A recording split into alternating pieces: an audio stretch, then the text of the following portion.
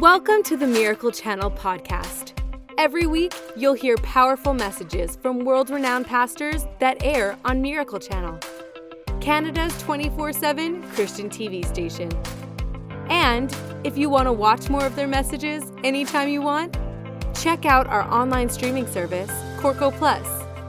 Follow the link in our show notes to create a free account in 3 simple steps. Today on the podcast, you'll hear a message from Steven Furtick. Steven is the founder and lead pastor of Elevation Church based in Charlotte, North Carolina. He is also a songwriter for Elevation Worship, as well as a New York Times best-selling author. With his inspiring teaching, you'll be able to grow your faith no matter where you are. And now, Steven Furtick will discuss the question, do I have what it takes? And give a perspective of God from a generational picture of his character.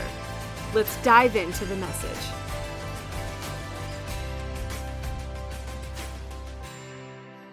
The question that you wrestle with your whole life and may not even realize that you're wrestling with it is this: do I have what it takes? And everybody you're interacting with on a daily basis, and everybody that you will encounter in the future, and everybody that you've dealt with in your past, they were all silently answering the question, do I have what it takes? And you kind of think you're gonna get to a point in your life where you discover the answer to that. And the moment that you get to that point, the whole game changes. So it doesn't matter whether you're 60 years old trying to figure out, do I have what it takes to grow old gracefully? Or if you're 16 trying to figure out, do I have what it takes to grow up successfully? You're always answering the question, do I have what it takes? It's the question that never goes away. And in our last teaching on being unqualified, we looked at a man who had to answer that question knowing he was a murderer. A man who had to answer that question not really knowing who the God was who was calling him to do great things. And when we left Moses, he was at a burning bush, and God revealed his name to Moses. He said, I am. And he gave Moses not only the gift of that revelation, but he gave Moses the gift of identity. What I am, you are also. You know, it's interesting though, in that passage, which we commonly call Moses in the burning bush, there's a little addendum that many people don't mention. You know, God gives Moses his name, I am, in Exodus chapter 3, verse 14. But the Bible says in verse 15, God also said to Moses, that when you go to the Israelites and you tell them who I am, make sure you say to the Israelites, the Lord, the God of your fathers, the God of Abraham, the God of Isaac, and the God of Jacob has sent me to you. This is my name, God says, forever. The name you shall call me from generation to generation. He's giving him a generational picture of his character, and I understand it to a point. I'm the God of Abraham. That's the guy that God chose out of Ur of the Chaldeans, the one that was brought out of seeming obscurity and called to sacrifice his own son. He was willing to do it. God didn't make him do it, but once God tested him and found out that he would do it, God knew he could trust him. Right. And the entire nation of Israel was born out of Abraham. So I understand God pointing to Abraham. I understand Isaac, the son who had to be laid on the altar. That was Abraham's son, the God of Abraham, the God of Isaac. But it's that part where he says, I'm the God of Jacob. That really messes with me. My boys were recently asking me to share a story with them from the Bible. Now, don't let that make you think that they're very spiritual. It was just bedtime and they were stalling. They just wanted to stay up. And they knew that if they appealed to my spiritual desire to raise them in the fear and admonition of the Lord, that they could get a few extra minutes before their bedtime. So they asked me to tell them a Bible story. Well, I had just been reading about Jacob and Esau, so I told them the whole story. And it's actually a pretty epic story because it spans several chapters in the book of Genesis. And I told them how Jacob and Esau were wrestling in their mother's womb, how they were fighting before they were born. And of course, with them being boys that are, about 2 years apart, they related to that part. And after I got done telling them how Esau and Jacob turned their mother's womb into an octagon like a UFC championship, I started explaining how Jacob in an effort to be born first, was grabbing at his brother Esau's heel. And see, this was a big deal because the firstborn in this culture would have gotten a double portion of the inheritance. And so Jacob instinctively wants to come out first, and he's gonna be second in the birth order. And so when he comes out, he's grabbing at his big brother's heel, but it doesn't work. He's second born, and all of his life it bothered him. And I told the boys how Jacob tried to swindle Esau's birthright, and how he cooked him a bowl of beans, and Esau was so hungry, because when your emotions are in all kinds of states of hunger, you end up making dumb decisions. And I was preaching to him a little bit how Esau ended up selling his birthright to Jacob for a bowl of beans. And then I shared with him the famous story about how Jacob stole Esau's blessing and how he dressed up like his brother Esau. I'm going to read the story to you in just a moment, but I explained how commonly in Scripture, the right hand is the hand that represents authority and blessing. And how Isaac, before he was getting ready to make preparations to die, called for his firstborn son Esau that he could give him the blessing, the double portion of the inheritance. And how Jacob saw it as an opportunity. And he dressed up in Esau's clothes, and he put on some clothes so he would feel like Esau, and he went into his father Isaac, and his father Isaac couldn't see, so his father Isaac reached out, and when he felt the garment, the hairy garment, he thought it was Esau, because his son Esau was hairy. He was a rugged man. He was a man's man. He was Duck Dynasty. And so when he felt that it was Esau, he gave him the blessing, and he laid his right hand on Esau's head, and he blessed him and gave him the blessing. And Esau had been out hunting and didn't even know the whole thing was going on. So by the time that Jacob had moved out with the blessing, it was too late for Esau. And Esau got blessed, but he didn't get that right hand of blessing. And I told the story to my boys. And you know, you can never tell if your kids are paying attention, but every once in a while it'll shock you how much attention they're actually paying. It was a few nights later that I was praying for the boys before I put them to bed. And I'm usually not this spiritual, but for some reason on this night, I put my hands on their heads. So I had my right hand on Elijah's head, he's the older one, and my left hand on Graham's head. He was 5 at the time. And I was just praying for him. Simple prayer, nothing really fancy, no big benediction or major patriarchal blessing, just praying for the boys before bed, a few sentences. When all of a sudden, when I get into my prayer, I feel Graham's little hand, the 5-year-old, the younger one, and he reaches over to my right wrist and he pulls it off of his brother's forehead and puts it on his. And what he said next, I'll never forget. He looked over at his brother and goes, "Just call me Jacob, sucker." I'll never forget the look in his eyes. It was actually kind of terrifying. "Just call me Jacob, sucker." You know, it's interesting how we're born with this me first mentality. The Bible says that Jacob was posturing and preening for position even before he was born. It means that it wasn't something that he learned to do. It was just something that he did. And we can go through life with that whole mentality. Discover why Unqualified is God's favorite qualification. Call or click to receive Steven's new book, Unqualified, as our thank you for your gift of any amount. Call 800-225-3039 or visit tbn.org/unqualified. The reason it's interesting to me that God brought up Jacob as the one that he wanted to be identified with is because Jacob spent his whole life deceiving. If he needed to lie, he would lie. If he needed to cheat, he would cheat. If he needed to manipulate, he would manipulate. And yet, God blessed him. The 12 tribes of Israel came from Jacob. So you talk about somebody who is unqualified, Jacob fits the bill. Yet he was blessed. I want to go back to that passage that I mentioned. It's in Genesis chapter 27. Where Jacob is coming before his father Isaac, and he's trying to get a blessing dressed in Esau's clothes. And the Bible says that when he got close in Genesis chapter 27, verse 22, that his father touched him and said, "The voice is the voice of Jacob, but the hands are the hands of Esau. He did not recognize him, for his hands were hairy, like those of his brother Esau. So he proceeded to bless him. And he asked him a question, "Are you really my son Esau?" And Jacob replied, "I am." We talked in our last session about those two words, I am.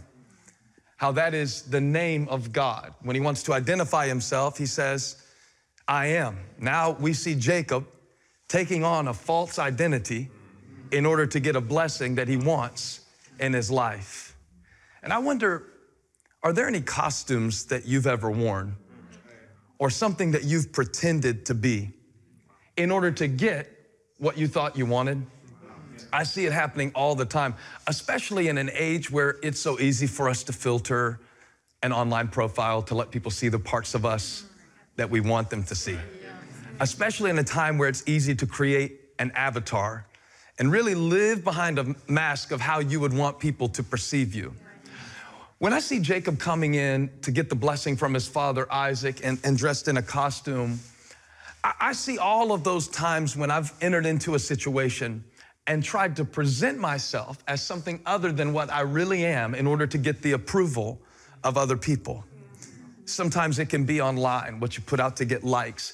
Sometimes it can be in the way you spend your money, trying to convince people that you've got it together more than you do. It can be what you wear. It can be where you live. There's nothing wrong with any of these things on the surface unless at a deeper level, you don't even know who you are. Yeah. If God were to change me all at once, if God were to give me a new identity and then all of my actions, behaviors, and beliefs would perfectly align with that new identity, I'd be fine. The fact of the matter is there's always a wrestling match. That battle between who God says you now are and who you still feel like. When Jacob finished stealing the blessing from his father, he spent just over 20 years on the run. He gets the blessing and Esau comes back in the house and Esau decides to kill Jacob, and Jacob is fast, so he starts moving and he moves to his uncle Laban's house and he spends the next 20 years dislocated from his family and from the epicenter of his faith. In this time, he has children, he marries wives, and in some senses, I guess you could say that his plan worked. But I would ask you the question, did it really? In other words, if after getting his blessing by pretending to be something that he wasn't, Jacob had to spend the next 2 decades on the run, was it really a blessing? Is it really a blessing to get people to like you if it's not even really you that they like?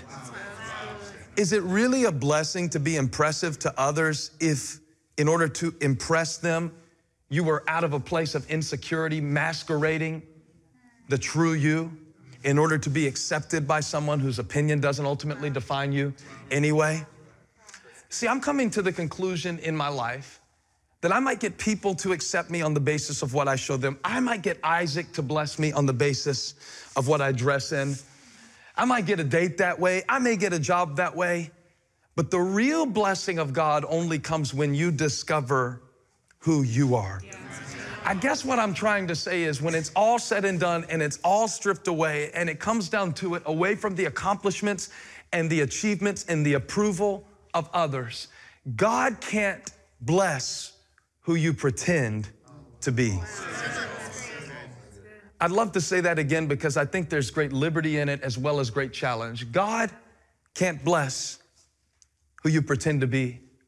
He can only bless who you really are. The question of this message, do I have what it takes, begins with the answer to the question, who are you really? And do you really believe that's enough?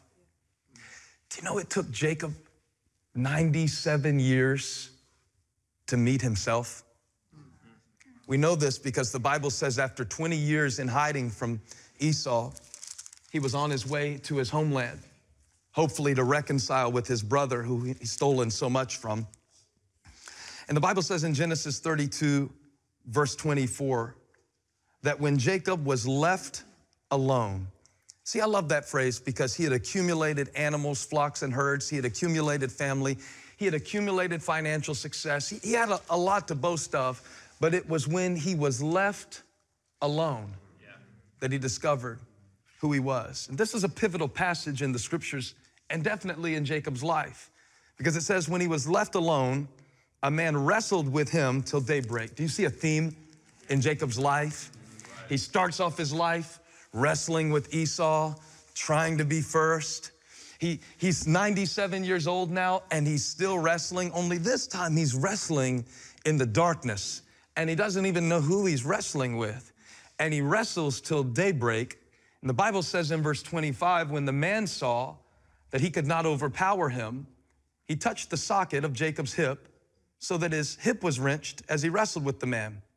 And then the man said, let me go, for it is daybreak. But Jacob replied, I will not let you go until you bless me. I love this man's tenacity. I mean, you got to give it up to him. He might have been a trickster, but at least he was tenacious. And God can work with who you are. God can work with what you have. And God can start with the place where you admit your honest need. I will not let you go unless you bless me.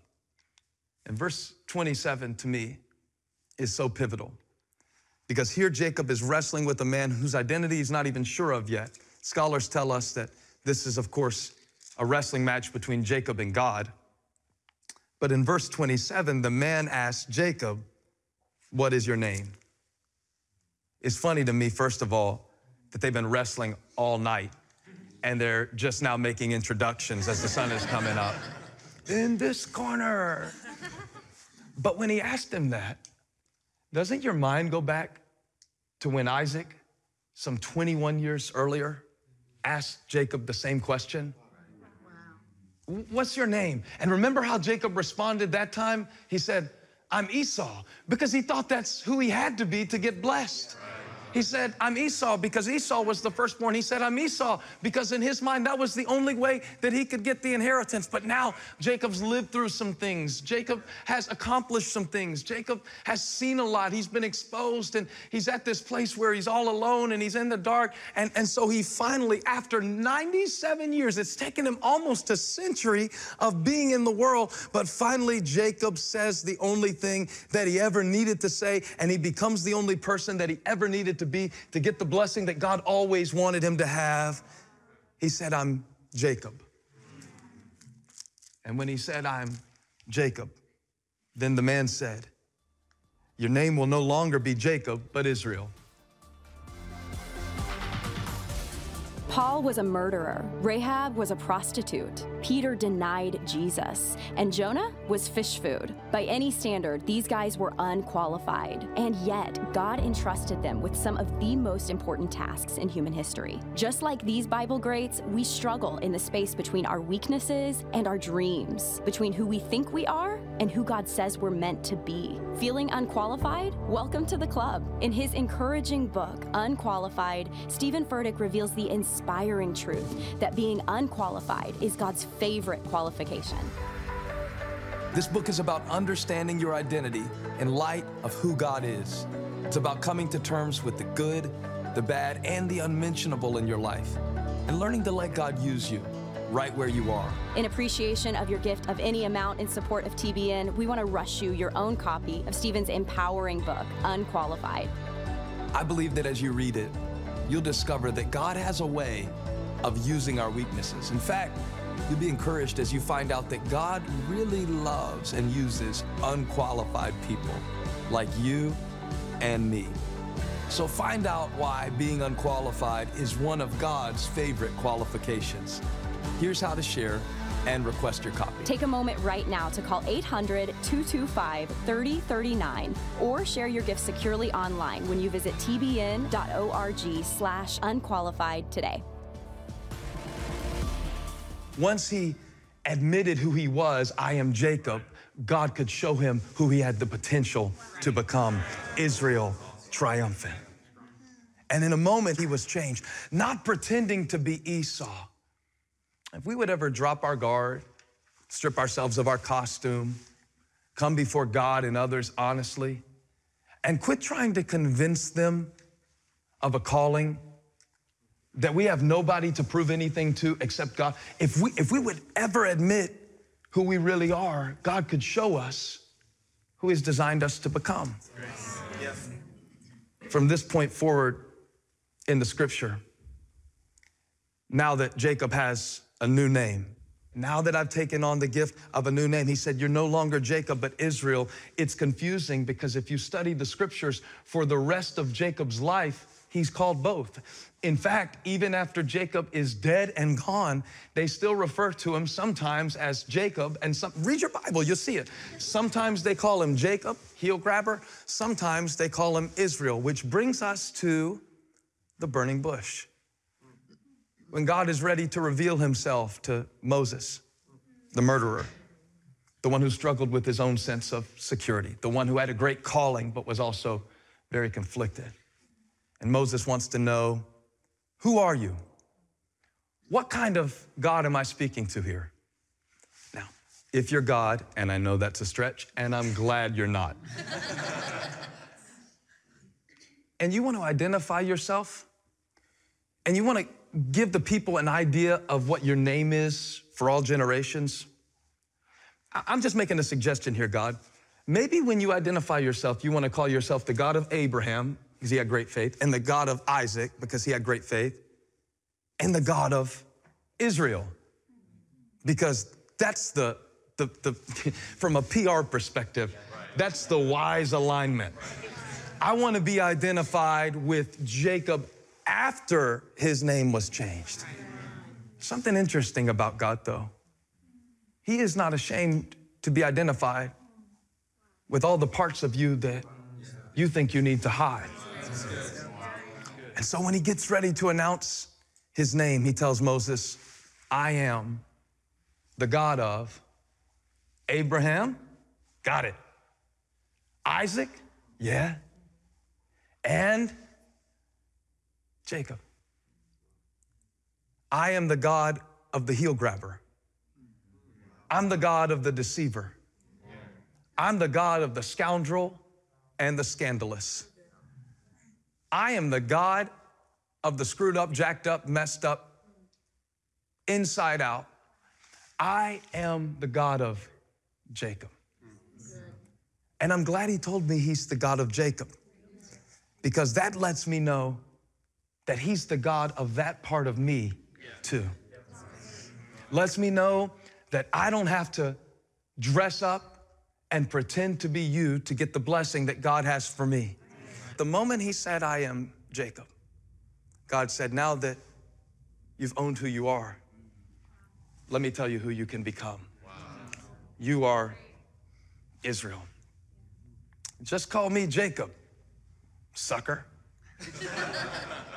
And you realize in those moments that what you've been grasping for your whole life, God was trying to give you all along as a gift.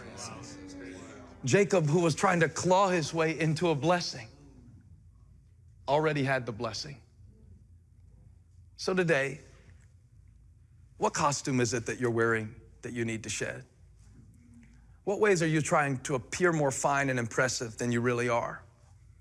What's the layer that God's trying to peel back off of you to show you, I love you in that state. I love you even in those patterns.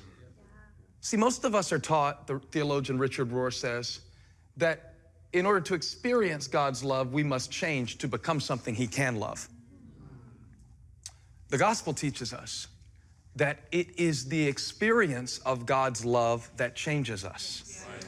It is not our change that enables the love of God. It is the love of God that enables our change. So God says to every backslidden person and every broken person and every hurting person and every complicated, convoluted person, I'm the God of you too. I'm the God of Jacob. I'm the God of your dark side and your weak moments. I am the God who sees you in the places where you are cracked, and that is where my light shines through.